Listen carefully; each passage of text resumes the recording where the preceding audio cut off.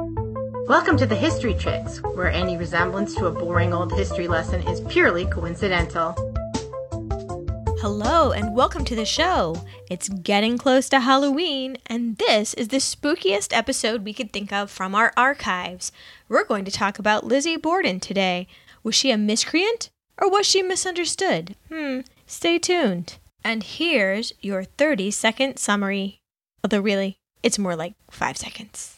Lizzie Borden got an ex, gave her mother 40 whacks. When she saw what she had done, she gave her father 41. Andrew Jackson Borden and Sarah Morse Borden were married, and 6 years later they had a daughter, Emma. A few years after that, another daughter, Alice, is born, although she does die at age 3. A few years later, Lizzie is born. Now, at that point, Emma is 9, and Lizzie comes on the scene. And unfortunately, Lizzie and Emma's mother died when Lizzie was 3 years old. It's very sad. Now, at the time, Fall River, Massachusetts was a town of about 75,000 people, and the founding families of this town based their fortune on cotton mills. Like so many towns in New England, you'll see have these kind of abandoned cotton mills that aren't in use anymore, but that's where the fortune of this town came from. And the Borden family in question, though, the one that we're talking about today, were still thought of as worthy of society, but had fallen into some hard times, this branch of the family. Right. And the father, Andrew, had to scrabble his way back up to wealth by some shrewd property investments, and he had become Fall River's undertaker. So there's no shortage of clients in a business like that. So he was known as a almost completely humorless and penny-pinching man. That makes sense, though, because similar to people that grow up in the Depression, you know, how they wash the aluminum foil. Right, and you know. They know how to save their money. They're not spendy. And so some may call him thrifty, and some may call him tight. Tight. So I don't know. I heard more people calling him tight than thrifty. Yeah. Thrifty seemed kind for what this man was. So I can see that's due to the stresses of getting back ahead. Sure, absolutely. Can't really blame him for that. Dad married again 2 years later after his first wife died. Was that a love match? I don't think so. I think he was really looking for someone to take care of his daughters. I think so, too. But at this point, Emma is 11, and Lizzie can, of course, look for a mother figure, but she's already got it in Emma, who is being her female role model. No, the wife he chose was in a similar situation to his. She had come from a formerly prominent family that had fallen on hard times, and he chose, so many of the sources state that he chose a spinster daughter of a prominent family. So I'm just like, geez. That everyone has to be a spinster or whatever. Yeah, but, well, you were either a spinster or you were married. And she was 37. Yeah. When they married, so. Which at the time was old. Very old. Now it's not even going to cause a blink of an eye. No. So, Abby had been described by rather unkind neighbors and families. She was very plain and suited to be a hard worker and a housewife. So, that's not really a romantic accolade. No. She's not Juliet on the balcony. No. For sure, unfortunately. Here we go, down the road quite a bit. Andrew bought a new house for his family when Lizzie Borden was 11, and Emma was 20, still living at home. Emma's not married. But he chose to go, through some perversity, not on the Hill, the most desirable neighborhood, which he could completely afford, and which his position in society completely entitled him to.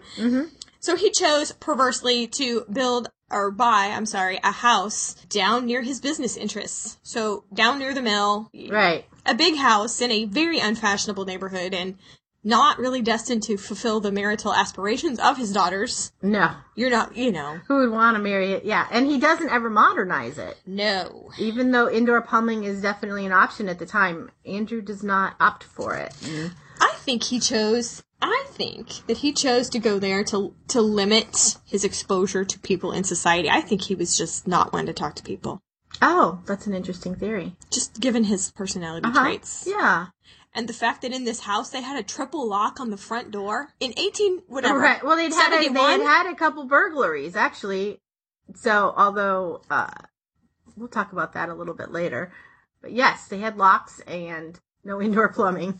This house, which is actually still standing, has no hallways because Andrew thought it was a waste of space. Now, it is a waste of space, but instead of a, clean layout, what you've got is this jumbled series of interconnected rooms. So, also, no modern conveniences because they were a waste of money. He's just so charming. There were no gas lights even, which, you know, that's actually starting to almost be obsolete at 1892. You're working between gas and electricity at this point. It's kind of like, not the end of gaslights, but he's not even on the first wave of gaslights, is what I'm saying. I guess I'm just saying these are kind of on their way out, and he still hasn't adopted them. Got it. Yeah. And then there's no indoor plumbing. So I have to say, this kind of fascinates me in kind of a crude 12-year-old boy way, but they would just take their buckets of slop and throw them in the backyard.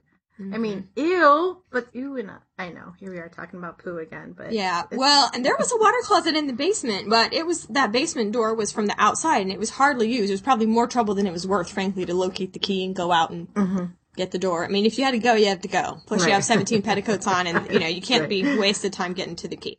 So, I don't know about that, but I'm going to give you a link to the floor plans online, because it's really fascinating how convoluted this house is. And to look at it from the outside, it looks very nice. So what is it, a federal style? Yeah, it's just a 2-story, very rectangular. It's a nice looking house. So Lizzie, as a teen, is described as playful and talkative and unimpeachable moral character, although she went on this shoplifting spree that kind of got politely taken care of quietly on the DL in the local merchants. So she was stealing nice things, secretly. I wouldn't be stealing crappy things. No.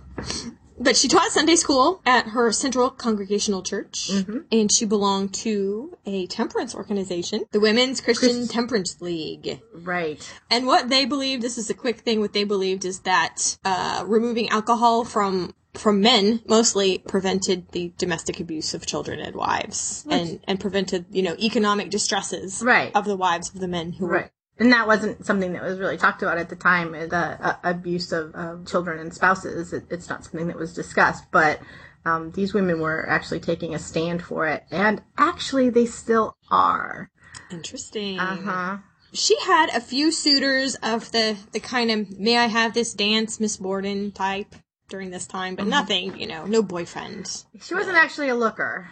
No. She really didn't have a lot going for her. I mean, she wasn't a beauty. Her family, although they had the money, they didn't have the social standing. So there wasn't, the men that were of her level in society wouldn't have been attracted to her as a proper match. And the men below her stature her father would have just nixed that. Well, yeah, it was important at this time, among her society and in her peer groups not to marry beneath her station. But the problem is all the men of her station went to college. And they ended up marrying, as one lady in Fall River said, unfortunately, these girls are stuck because all of our boys go off to college and marry their college friends' sisters. So there were kind of a little group of spinster ladies of Fall River, lurking around. But Andrew didn't have a lot of joy in him, but he loved to go fishing. He really did, and that suited his temperament. And he had a buddy. He didn't have a son, or did he? We'll talk about that later. So Lizzie was kind of his fishing buddy, really. And I think they had a close relationship. Yeah, Lizzie had a gold ring from when she graduated from high school, and she gave it to her father, and he wore it on his pinky, and it was on him the day he died.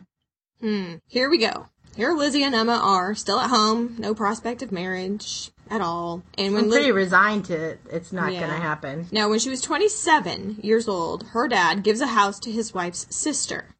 Now, I am of the opinion that it was they've been married for 24 years at this point, so her family is his family, really, and he owned so much property that I didn't think it was a big deal if the sister needed a house to go ahead and give her one, but who did think it was a big deal? Emma and Lizzie thought it was a big deal. They freaked out. Big time. And they demanded a house of their own. In their name. They demanded a house. Well, perversely or not, I'm not sure if this was deliberate, he gave them a house in a very undesirable part of town.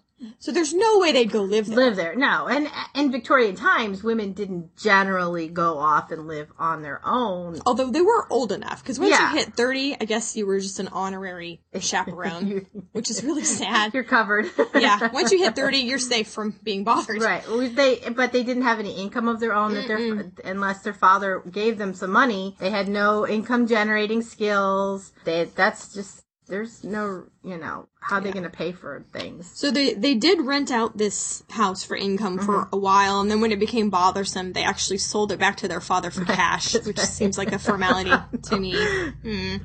So at 30, Lizzie actually, I'm so happy that she did get out, this once. She's 30 years old, and a bunch of Fall River ladies, the aforementioned maiden ladies, all got together and went on a grand tour of Europe. Awesome. So that's good. Hooray. Finally. I'm glad.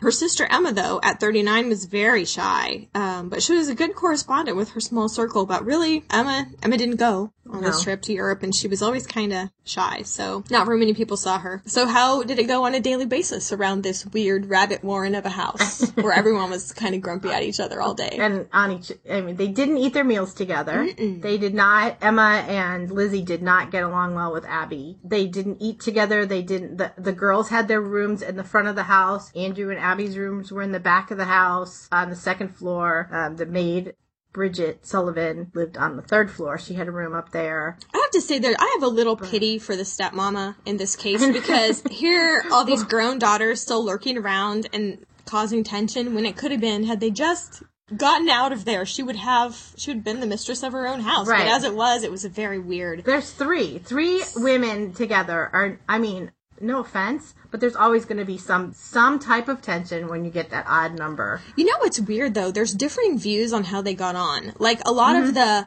lady friends, like the church ladies, they get along great. I don't, no problem or whatever. But, like, there were some servants hired to do some sewing, some big sewing, like bedding or curtains or something big. And they reported that Lizzie was stomping around, throwing things, saying that her stepmother was a stupid old thing, that she had hardly anything to do with her. So it's weird how free you think to talk before people that you don't view as people, Yeah, they think the real story were out in public. So I'm more inclined to take the polite church talk away and think that Lizzie really was not thinking too highly of her stepmom. No. Now, Dad seems to be either completely oblivious to this, like Cinderella, the bumbling doofus dad occurs again. Right. Real life. Or is it one of those situations like Cinderella where they expect that the women folk will just handle matters of the women folk, and there's no reason to, who's he going to side with? If he sides with his wife, he ticks off his daughters. If he sides with his daughters, he ticks off his wife. Oh. There's no winning for Andrew, so walking out of the house and going to tend to his business matters is probably the best course of action for him. I think he was more like, let's get out of here. And this seemed to be, to me, this whole thing about the house was what broke the family, and it seems ridiculous. It's almost like somebody didn't return a turkey platter at Thanksgiving, and then all of a sudden it's on. Well, the turkey platter is just the target. There's stuff going on below the turkey platter. So since Emma was almost 12 when their dad remarried and Lizzie was almost 3, I'm almost thinking any poison, like, stepmother replaced our mother thing had to come from Emma. Because Lizzie was too little. But in 27 years, there's plenty of time to get on each other's nerves in a million ordinary ways. So I don't think you needed a grand motivation. So at 31, Lizzie gets back from Europe, and some money and jewelry is stolen from a dresser in the parents' bedroom. And everyone, given her teenage delinquency, points to Lizzie. Right. Everyone. So this crazy locking up of random doors started in the house. Like, I can't even explain it. Some doors were locked and the key was just gone. Some doors were locked and the key placed on the mantle. Some doors were just blocked by furniture. It seems just like the walls are closing in, kind of. On the already crazy house. On the already crazy house. And it became this crazy rabbit warren. And I'm almost like, is this symbolic of people are just closing off? It's just like, I couldn't, if I had written a book, everyone would be like, that's way too obvious with all this locking up. But really, it's kind of creepy. I would not even want, I kind of don't even want to see the house. It just seems like it would be just a bad place to be. Okay. Bad mojo, is that the word? So 1892 occurs. Now, here's some events that happened before the big day, which we will get to. Okay, let me just present these, like CSI. Factor 1. CSI. Lizzie loved animals of every kind. Lizzie had noticed some wild pigeons that were kind of flocking and circling, and she had this roost built for them and put in the attic so they'd be safe from little boys slingshotting them down and things, so they'd have a place to be in the attic of the barn. Barn. Yeah. And, she took care of them and, would sprinkle grain around, and they were, not really her pets. She didn't name them or anything, but, you know, she really liked him a lot. It was her project. It was yeah. And Lord knows she probably needed a project. Because if you can't go anywhere in the house and you don't want to talk to anyone, I don't know what else and you're you doing. don't have a job to go to. I mean, Sunday school is only once a week. And she did belong to other organizations, but they didn't obviously take up all that much time. Like the Fruit and Flower Society. I love that. I love it too. It's interesting. We should start one. I think so. Okay, so back to these pigeons. This is so disturbing that I actually closed the book when I read this for the first time. I closed the book. That's interesting because when I read it for the first time, I was like, oh my gosh. So Dad comes home. Give me more. Dad comes home for some reason. Like, what business is it of yours? Anyway, who cares? When are you ever in the barn? But he takes it into his head to take a hatchet, and cut off all their heads. Because some neighbor boys had broken a window in the barn. It's like, dude, you're worth $5 million. Buy a new window. That's right. Or tell the fathers of the guys not to break windows or make them pay for it. He just left them there. Cut off the heads of her pets, and then Lizzie discovers them. This is, and so that's pretty morbid. That is morbid. I mean, that's sending a message. That's not taking care of a situation that you think. If you were taking care of it, you would release the pigeons, or you would, if you were going to chop their heads, you clean it up, or you get a servant to clean it up. It's just dirty. You wouldn't leave it there for your daughter who's taking care of these creatures to walk in on. Yeah, that's kind of mentioned several times as the thing that just broke. And the thing that broke their relationship apart completely. And I can see, already, I guess we didn't know what kind of a jerk he was. Because he kept it all in his big, heavy overcoat he wore every day. He wore every day, right. But, crazy dude. Okay, number 2. Uncle Morse, the brother of their mama. John original Morse. mama. Right. He was in town to arrange the transfer of the family's summer home in Swansea, to whom, not clear, but it may have been to a member of Abby's family, another member of Abby's family. Or it could have been that it was just going to be sold. And Swansea was, where they used to go fishing, and it had some summer memories for the girls. And the father Andrew was trying to get his estate settled before his death, whenever that would be. He was trying to get things tidied up a little bit and sell some property and going to get everything in order.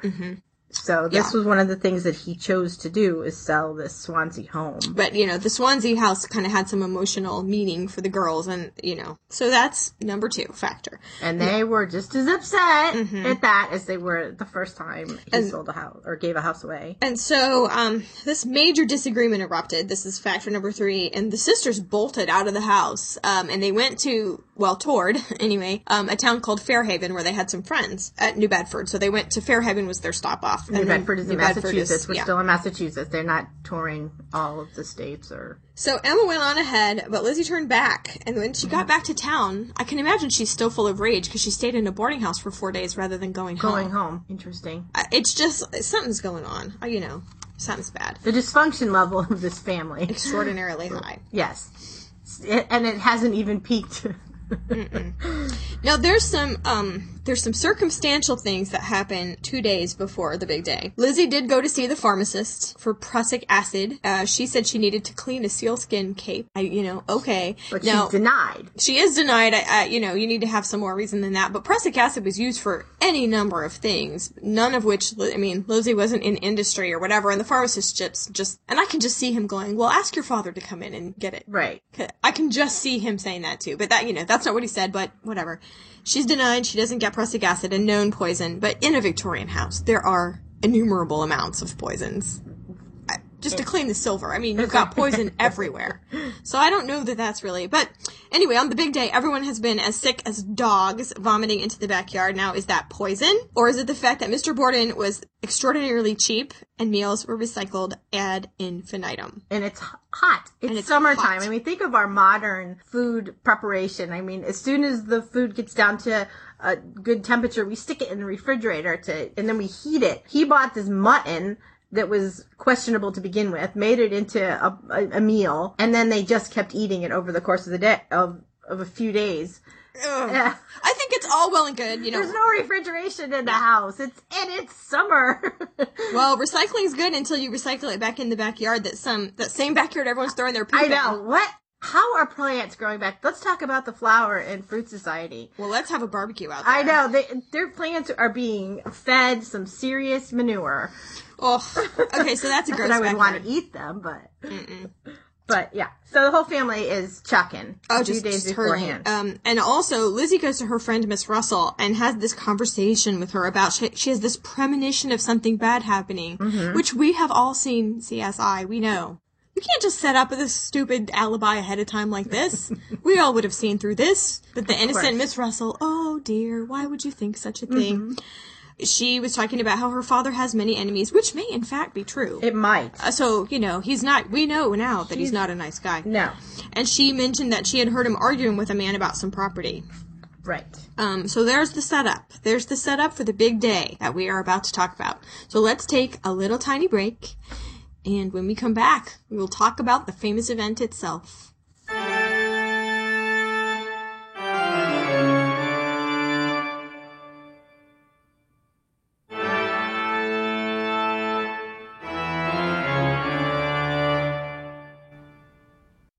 Okay, here we are, back again. All right, we are at August 4th, 1892. What happens that day? First off, John Morse is staying at the house. That is the brother of Sarah, who is the mother of Lizzie and Emma. So let's call him Uncle Morse. Oh, that's a good idea. Just because, Just for conversation's sake. Yeah. So the cast of characters include Dad, Stepmother, Lizzie, Uncle Morse, Bridget the maid, who Emma and Lizzie always called Maggie. Is that funny? That is interesting. Because they had a previous housemaid named Maggie, and they just thought it was too much trouble to learn her new name. So they always called her Maggie. Now, I will say I have been introduced at work as the new James, so I know it's not that offensive. No. It's like a shorthand, Right. Oh, this is our new James. Right.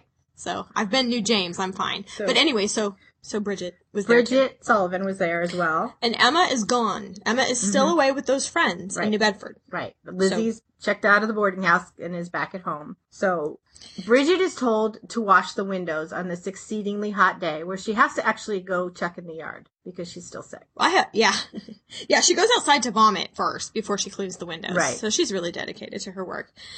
For breakfast, they had 5-day-old mutton roast. Yum. And broth from that 5-day-old mutton roast. I hope they scraped off whatever, had floated to the top. Yeah. And bananas and oranges and cookies and coffee. It's a pretty famous menu. It was published in all the newspapers. Like, this is what the deceased ate before they died. Well, and they knew what it looked like because afterwards they autopsied them and took the contents of their stomach and sent it to Harvard for testing. Oh, that's right. I forgot about that. I know. We're getting a little ahead of ourselves. Let's get them killed first. Okay, so after everyone dispersed, the men went to work, various business things they had to do in town. So basically the men went to town. Separately. Bridget went outside, grumbling to vomit and then get her buckets and stuff. Right. Abby started cleaning the house. Having a servant didn't mean you didn't have to clean. Just with one servant, you probably had to do a lot of it yourself. Right. So she went to do some cleaning in the guest room upstairs and away. Where is Lizzie? That's the question. That's the question. We can tell you what she claims. She claims she was out in the barn getting some sinkers for a fishing trip. With her father. Meandering through the garden. Just wandering. The back well-manured garden. Just hovering as a Victorian lady would, I guess. I don't know. While the other Victorian ladies were actually doing some work. Yeah, that's true. So sometime, though, now she also said that she was going to iron some handkerchiefs. I don't know how long that's supposed to take. It takes me forever because I can't stand to iron, you had to heat the irons up on the stove, so there probably was a little more work to it than that. But, so theoretically, she was going to iron the handkerchiefs, and then while she was waiting for the irons to heat up, she went to look for these other pieces of iron in the barn. Right. Theoretically. It inspired her. I guess. On an iron hunt. Oh, hey. So sometime around 10 a.m., Abby, stepmom, was struck 18 or 19 times in the back of the head with an axe. In her room. In the guest room. That she was trying to clean. All right, the guest room. So derailed her whole plan of cleaning. Yeah. It's now a big mess. It's kind of counterproductive. Very counterproductive. She may as well not have done it. Yeah, basically. Yeah. So, right then, simultaneously, in another part of town, Andrew's getting a shave. So we know where he is. Obviously. 5 people saw a suspicious-looking man lurking around the house, and someone saw a strange carriage around outside. You know how when your neighbors have a visitor, there's like a car, you're like, huh? And you kind of notice, but it's not like, what? But there was a carriage they didn't recognize, so they made a sort of mental note. Right. Like, wonder who that is. Yeah, being nosy neighbors that we all are. It's a small town. Yeah. So Andrew came home, and he was let in by Bridget. There's triple locks on the front door. That seems so strange to me. Because, even as recently as, the 70s, people in small towns in America didn't lock their doors. Oh, no. Maybe even now. I don't know. I live in the city. Well, I live in a small town. We do have locks and security systems and big dogs. Okay. Weapons. Well, there you go. But I'm just thinking, that's so strange for the time. Anyway, so Bridget had to let him in. For some reason, he didn't have a key. Or maybe he didn't expect it to be locked, which I never thought about. Oh. Like, maybe he was joggling the door angry. Like, why the heck is this locked? Who locked this dang door? Seriously? I just thought of that just now. Huh. Like, why wouldn't he have had a key? Anyway, so Bridget has come in to do the downstairs inside now that she's got the downstairs outside fixed. Right. I don't think she was doing the upstairs windows. I think she had called it on that deal. Bridget, when she let him in, heard this strange laugh from upstairs, but just assumed it was Lizzie. I don't know. If I heard a strange laugh, I guess I'd be like, who is that? I don't know. Maybe I wouldn't. I don't know. If it sounded vaguely familiar, it wasn't like she thought she was alone in the house. There's so many people there. So about 11 o'clock, Lizzie saw her dad settled in for a nap. She actually took his shoes off and made him a little pillow under his head and asked if he wanted the window open or shut and kind of general dutiful daughter type things, which is interesting, or so she says. But his shoes were off and a jacket was under his, what was left of his head later. So that story kind of stood. Now, right about then, she went to Bridget and kind of tried, I don't know, did she try to get Bridget out of the house? Or was it an innocent, hey, they're having a sale on yard goods at so-and-so, and then quoted this absurdly low price. Mm-hmm. Bridget was interested, but kind of vomity. Right. And she wanted to go lay down. So instead of taking advantage of this spectacular sale on fabric and going downtown in a 90-degree day, she decided she'd go take a nap in a 100-degree room. Yeah. Sounds great. So Bridget's upstairs on the 3rd floor. And right about then, she heard the clock strike 11 in the town. You know how, it dings or whatever, so you count them idly. Okay, it's 11 o'clock. And right about then was when Andrew was killed by 10 blows as he slept in the face. Cut his eye in half. Yeah. Ew. So Lizzie, almost immediately, theoretically, came down the hall from being outside and kind of glanced over and saw her father on the couch and screamed for Bridget to come. Right. Although she did scream, Maggie, come quick. Which, it just fascinates me.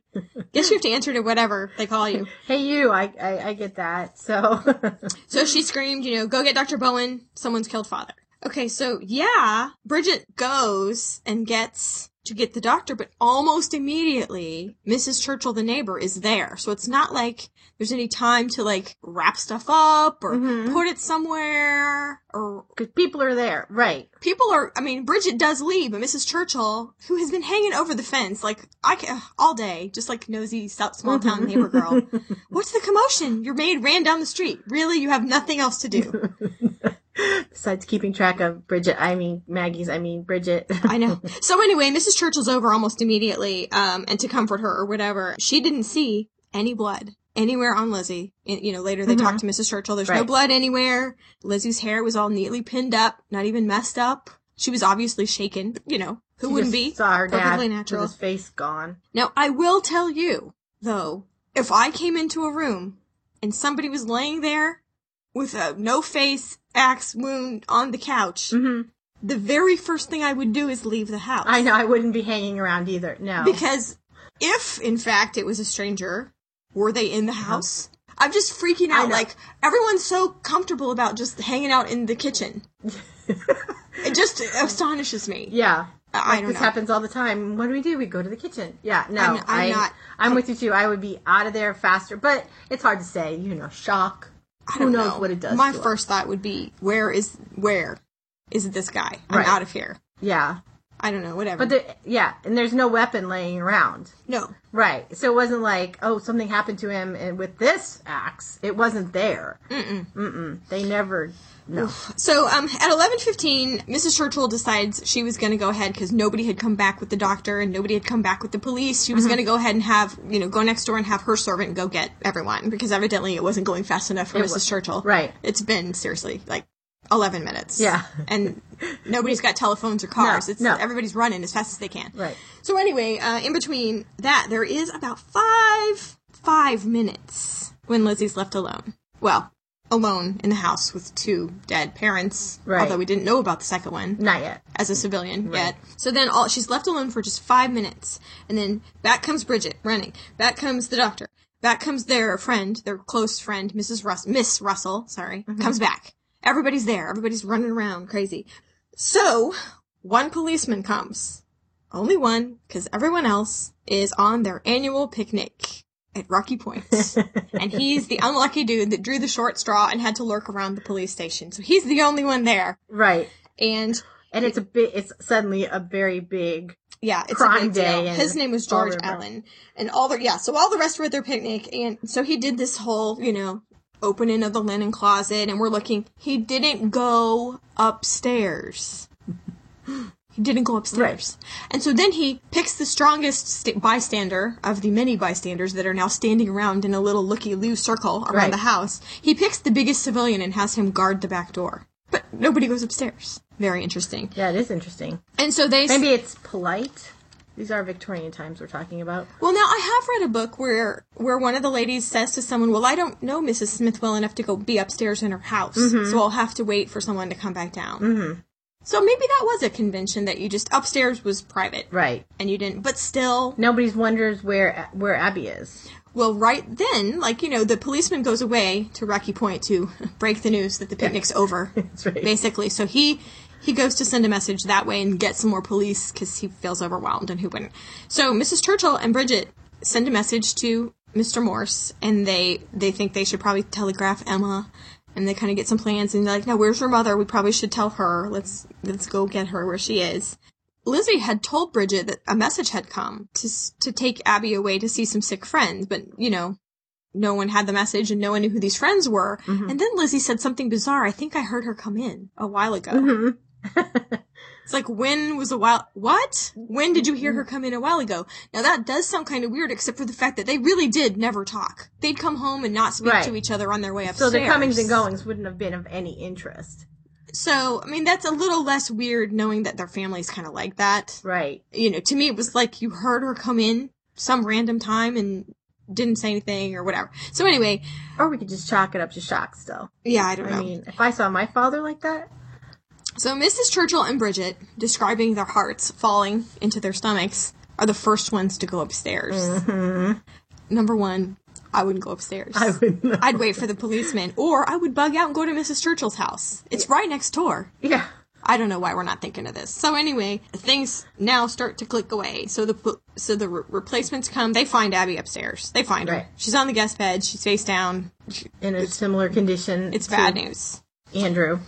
Still, everyone stays in the house. Here we are, staying in the house. Now we got 2 of them, and we're all staying in the house. Okay, well, let's just say, if a criminal did that, wouldn't they leave? Where would they be hiding? In the basement? Well, I don't know. But I think that they would get out of there as fast as they possibly could. Maybe that's what they were thinking. Maybe they were thinking that was it's all conjecture.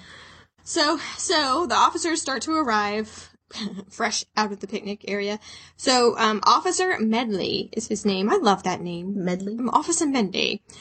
That's what that sounds like. Mendy? Medley. Medley. Like a song. Like a medley. And I won't sing. Oh, man, every time I try. So, Lizzie had her first little interview and said she'd been in the barn, looking for the fishing floats. Sinkers, sorry. Sinking, floating. I'm not a fisherman. They're made of lead, I guess they'd sink. Yeah, they sink. I'm silly.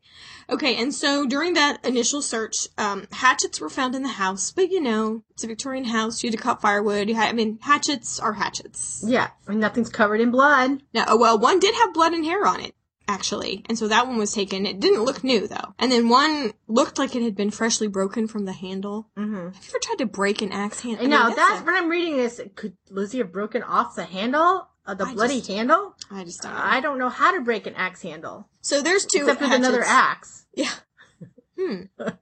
So the photos that were taken are quite gruesome, and we are not, in fact, going to post those. We will not. On the show notes, but and in fact, I don't even know that I want to link them, just in case little hands get a hold of the clicker. I would just say that if you are of an age to search for yourself. It's very easy to find them. And feel brave, go ahead and search for them, but I really feel like it's irresponsible of us to even have a link to those on our show I completely agree. But if you want to see them, they're there. Don't eat anything beforehand. Yeah, and there are some interesting things. Lizzie took off his shoes. He was taking a nap, but his shoes are on in the photos. Mm-hmm. Now, why is that? Well, probably because by the time they got around to taking the pictures, and this is Victorian times, they were respecting his body, which has already been moved several times, looking at the wounds and whatever. Someone put his shoes on. Or they never came off. Or they never came off. Yeah, I don't know. Which is just one of the really amazing things about this story. It could go anyway. Anyway, for so long. Yeah. So the doctor, Bowen, gave Lizzie some sedatives. And so from then on, her conversation was understandably muddled. Meanwhile, searching. The police are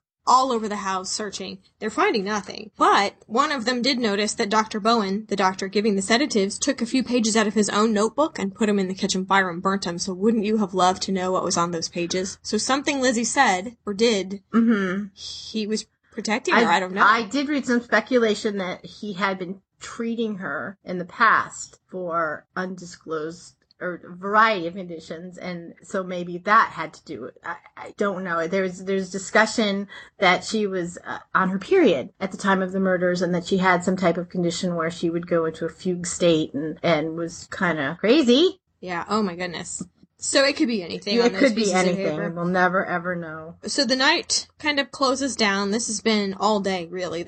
All the rest of the day. Everyone stayed in the house that night and slept, including the dead bodies, which were laid out on the breakfast table where the mutton had been only 12 hours before. They were laid out and covered in a sheet. Mm-hmm. And there they were on the dining room table. Excuse me. Hurl! Yeah, that's not good. I don't know. Everyone stayed in the house that night except Bridget, who honestly never came back to work for them, and who could blame her? But she found shelter for the night with some friends and just never really came back. I mean, she was around for questioning, but she never came back in the house. And the trial. Yeah. Yeah.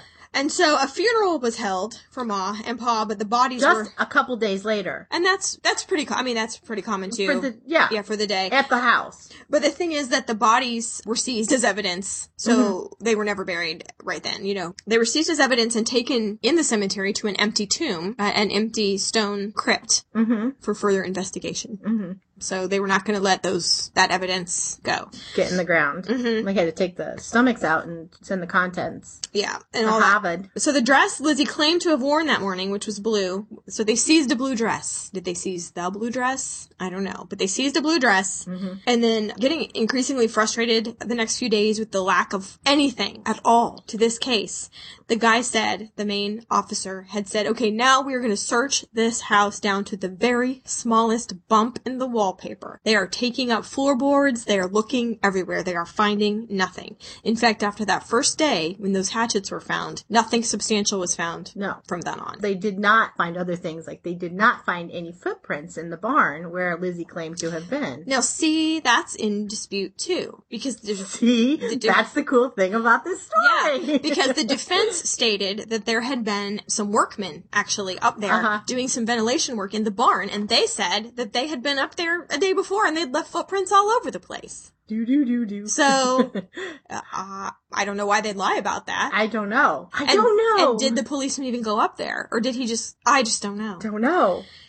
So 5 days later, and Miss Russell decided that this was her duty to stick around for her friends. So she actually has taken up residence in the master bedroom, which actually wasn't the site of the crime. Right. So not as creepy as it could have been to sleep in the master bedroom, perhaps. But I don't know. I think sleeping in the bedroom of a recently dead couple in the house where they were murdered would be just pretty creepy enough. 5 days later, Lizzie burnt a blue dress in the kitchen range. She said she'd brushed up against some fresh paint on the floorboards. Who's painting the floorboards? I don't know. So Miss Russell said, you better not let anybody see you do that. Mm-hmm. And then Lizzie Borden affected innocence. Like, you should have told me before, as her hands are still feeding pieces of it into the fire. Right.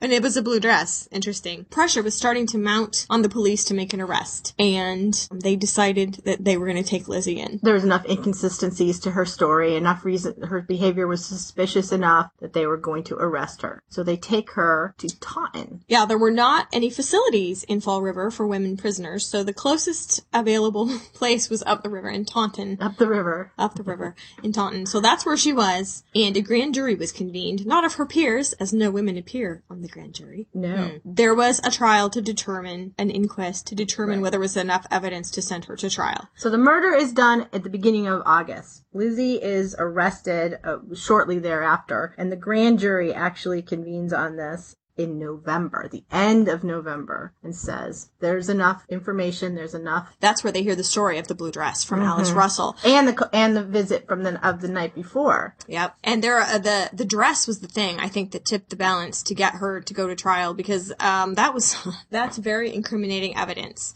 And Alice Russell and the Borden sisters really never were friends again. They felt like she had betrayed them, but you can't leave that out. What was she supposed to do? Yeah, it would have haunted her for her whole life if she had held it in. And during this same inquest, though, a matter of some confusion again, where they had a doctor from Harvard, where they'd sent all of the tools that were found in the basement, the assorted hatchets and everything, and the hatchet was found to have cow blood and cow hair on it, not human.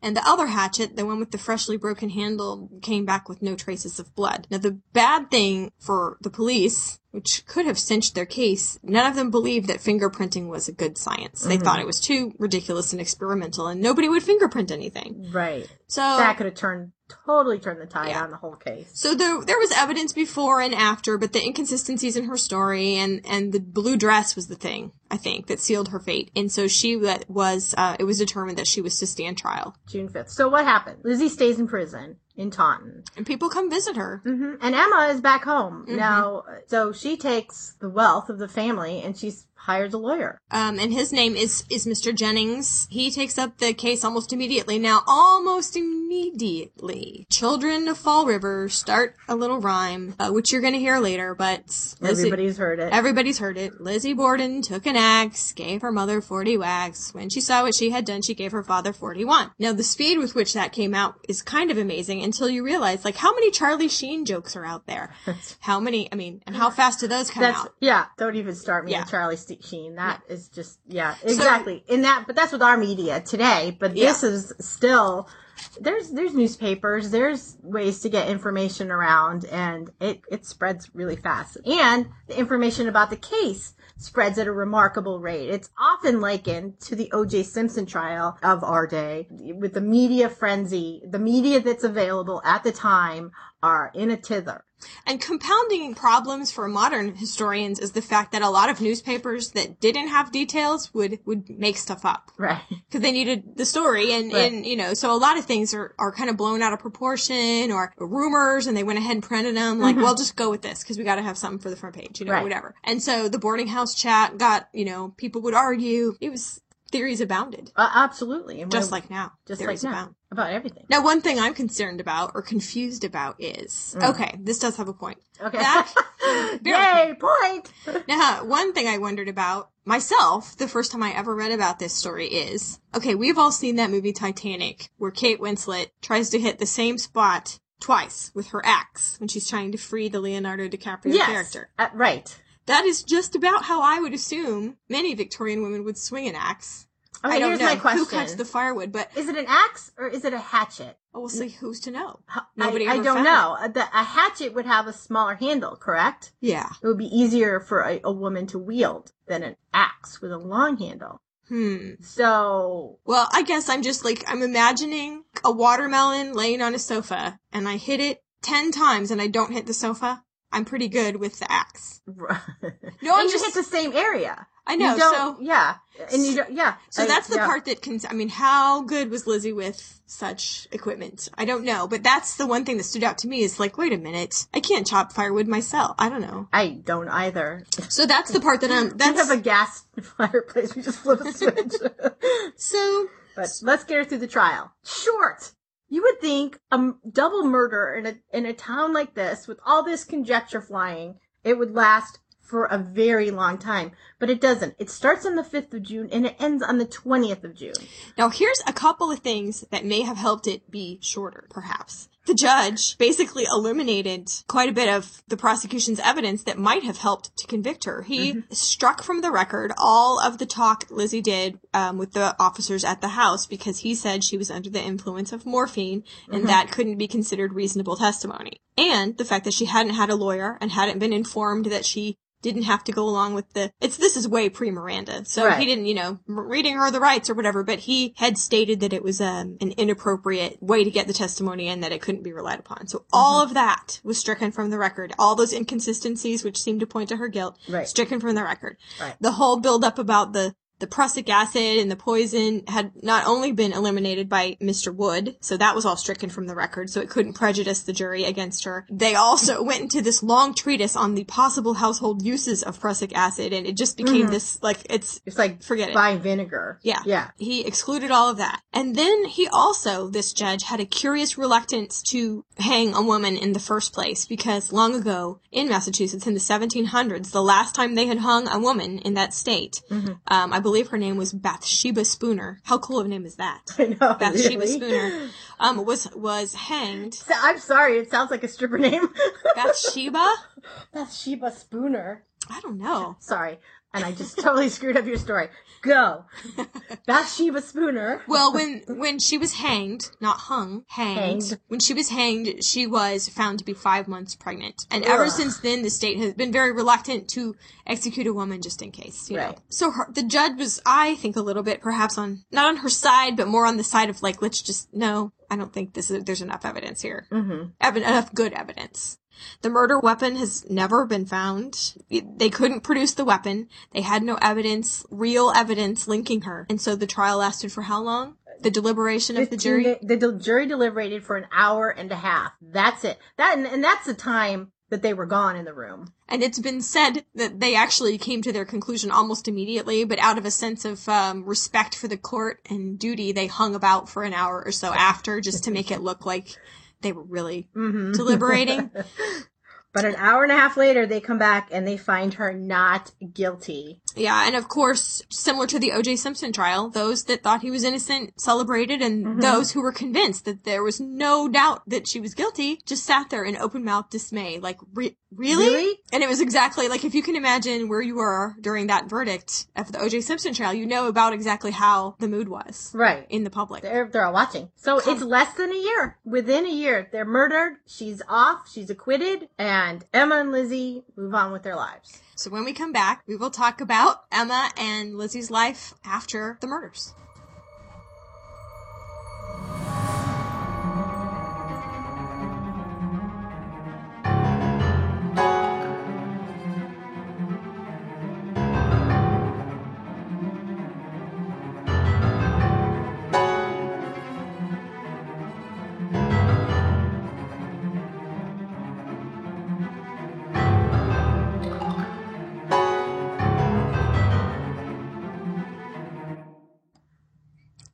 Hello, we're back. And now we're going to talk about the aftermath, really. What happened afterwards. First off, she doesn't change her name, and she doesn't leave Fall River.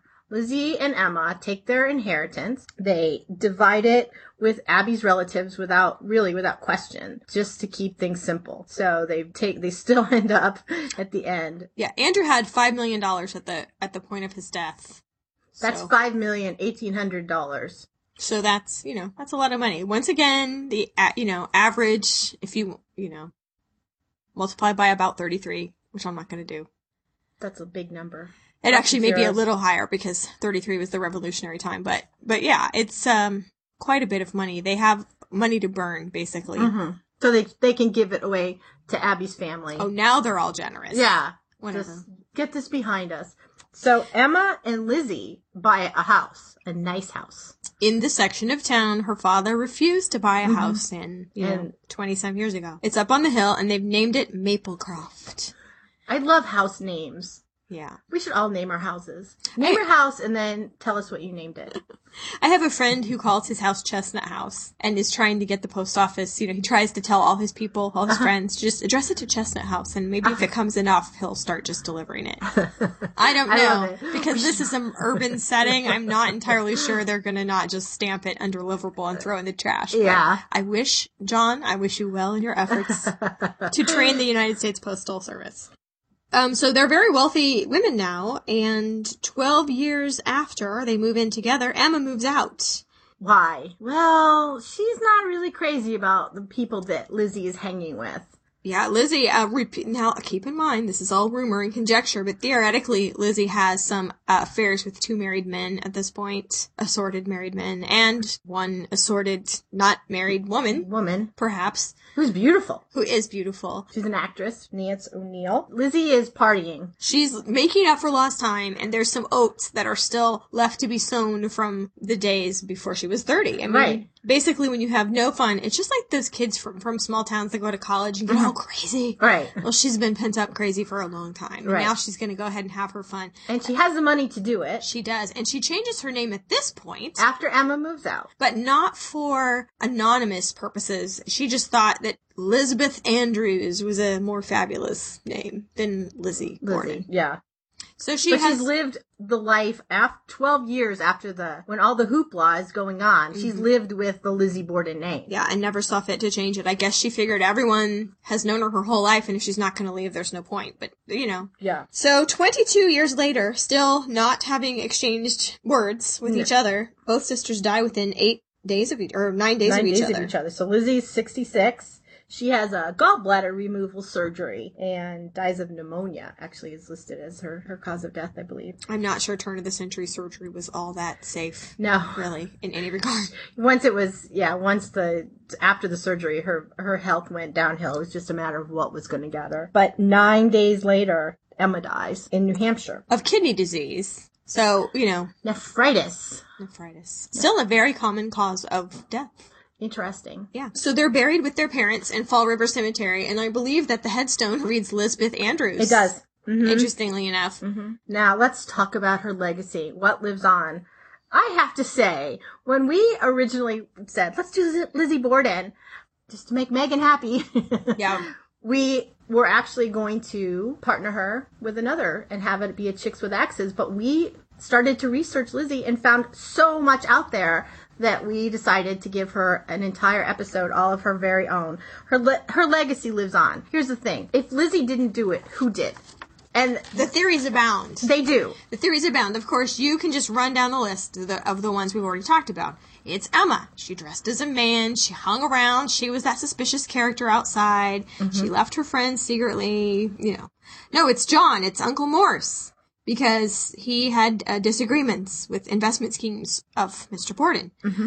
But unfortunately, people saw him all over Weybosset Street that morning. So right. Yeah. Most of these theories can easily be discounted. Mm-hmm. Or it was Bridget. Now, if you discount all the members of the house, which certainly may have not motives, they have motives, they don't have motives, there's so many pieces that could fall or don't fall together. Right. It's intriguing. And so, here's the list of some other things. Andrew Borden's business associates, long-standing enemies, as he is a ruthless investor in property. Perhaps some people that he's offended in the past have come back to haunt him. Lizzie had a suitor from a lower social class, of whom her father disapproved. And those two theories, though, don't account for why would they have killed Abby. Right. Yeah, we don't know. Upstairs. First. So yeah, those can almost automatically be discounted. Andrew Borden was always rumored to have fathered his son out of wedlock. Now, is this return to claim his inheritance, to be mad that he didn't get an inheritance or that he wasn't recognized? So that was another sort of credible theory. Then the last theory there is that there is an unconnected psycho running around with an axe. Mm-hmm. Curiously enough, not long after the murder, there was an angry psycho running around with an axe, which I think helped Lizzie Borden a little bit in her trial, too. Because there was an axe murder. Right. What are the chances? 2 axe murders. 2 axe murders. A Portuguese worker had killed someone, and it was proven that he was out of the town at the time of the Borden murders. But really, and this time, how could you prove anything? Was it the same guy? Did you really know he was out of town? So really, that remains a credible theory. Just like like so many. There's There so are many so parts many. that could be credible. And if it was Lizzie, why did she do it? What was her motive? Was it financial? Did she feel as if she wasn't getting it? Was it chemical? Did she have a chemical imbalance? Was the condition she had during menstruation, did that affect her? Or there is another theory, which we will not go too far into because, once again, of little ears, although we will link to this one, that she and Emma were victims of abuse at the hand of her father. Mm-hmm. So we will link to that, but there is a lot of credibility, perhaps, to that theory. So recently floated and quite talked about theories. Right. Yeah. And who's talking about it? A lot of people are talking about this. I was astonished. Okay, what you need to know. There are still so many things that we just can't cover in the amount of time that we have. There are so many more details to this case. And you know where you can find them? You can find them at the Lizzie Andrew Borden Virtual Museum and Library. This site, and we will link you, has all kinds of documentation about this, as well as links to the rest of the subculture for this woman. There is a magazine, it's called The Hatchet. It is printed sporadically, but it seems to be about 4 times a year, and it is devoted to the Borden murders in Victorian life in Fall River. There is also a forum, the Lizzie Borden Society Forum. Now, they're right on the header. It says, for serious discussion of the Borden murder case of 1892, Fall River in Victorian America. And I have to say, I did troll around on the forum.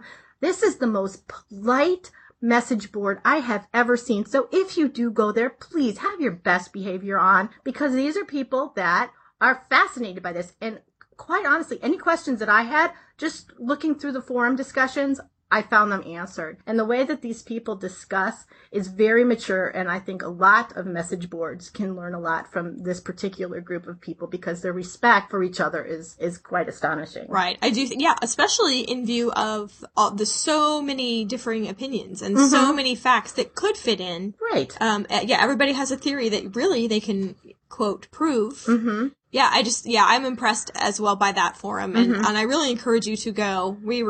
We're in doubt whether we should warn them that we're all coming. If you crash, we're really sorry. But it's very polite, and it's not, you're an idiot, you didn't read. Go read the information. There's so much information out there. They're very, very respectful, so. And I want to put forth the coolest. I came upon this by accident. It's actually a graphic novel. Some may say comic book, but I think that they would be... Graphic novel is a little... gives it the respect it's due. They would be wrong. So there is a book called The Borden Tragedy by Rick Geary, and it tells the story of the entire trial in the manner of... If you've ever seen the Ripley's Believe It or Not illustrations, it's very similar. They're all pen and ink drawings, and it tells the whole story with insets and maps and floor plans, and it's very interesting. It's a very thin book, but it's got a lot of information in it, and I picked it up at the library, and we will link you to this, too. That's a good one. And HBO is actually in development for a mini-series with Beckett's... I just love this actress from Big Love, called Chloe Sevigny, and I love her acting. She plays a completely crazy person on the show Big Love, and she's bringing that talent back to us, I believe, as Lizzie Borden, although TBD. Yes. I know she's the producer, but I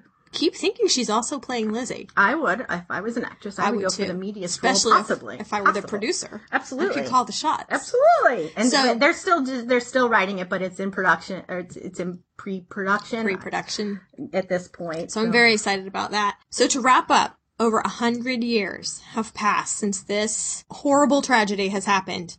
It continues to fascinate us all. Mm-hmm. Why? There's secrets. There's an unsolvable puzzle that the pieces don't fit to. And I believe it's never going to be solved. It's never going to be solved. And that is one of the cool things about this particular story. So I love this. If you're brave, the Lizzie Borden house where the murders occurred has been turned into a bed and breakfast, which is reputed to be haunted by, quote, an angry man ghost. Who is that angry man ghost? I don't know, but if you're brave, feel free. We'll link you to the website, make a reservation, and update us, and do try to catch a picture. Absolutely. If you can. I'm telling you right now, I'm not in. So don't invite me. There will be no trip to Fall River for Beckett. No, you know what? Let's leave this on a happy note. There's another resident of Fall River that I like a lot better. And who is that? Emerald Lagasse. Ah! Yeah. So let's just leave you with that. Bam! Bam. Thank you for listening so much. We are grateful that you're listening, and we're glad to count you as our friends. If you liked our story today, please tell a few friends, or if you're not driving, leave a review for us on iTunes. We'd really appreciate it. Check out the Pinterest board about Lizzie Borden. Heck, check them all out. There's one for every single episode. For show notes and links to the things we talked about today, simply find us at thehistorychicks.com. You can talk to Susan on Twitter at thehistorychicks with an X. The ending song is The Killer in Me by Amy Speece.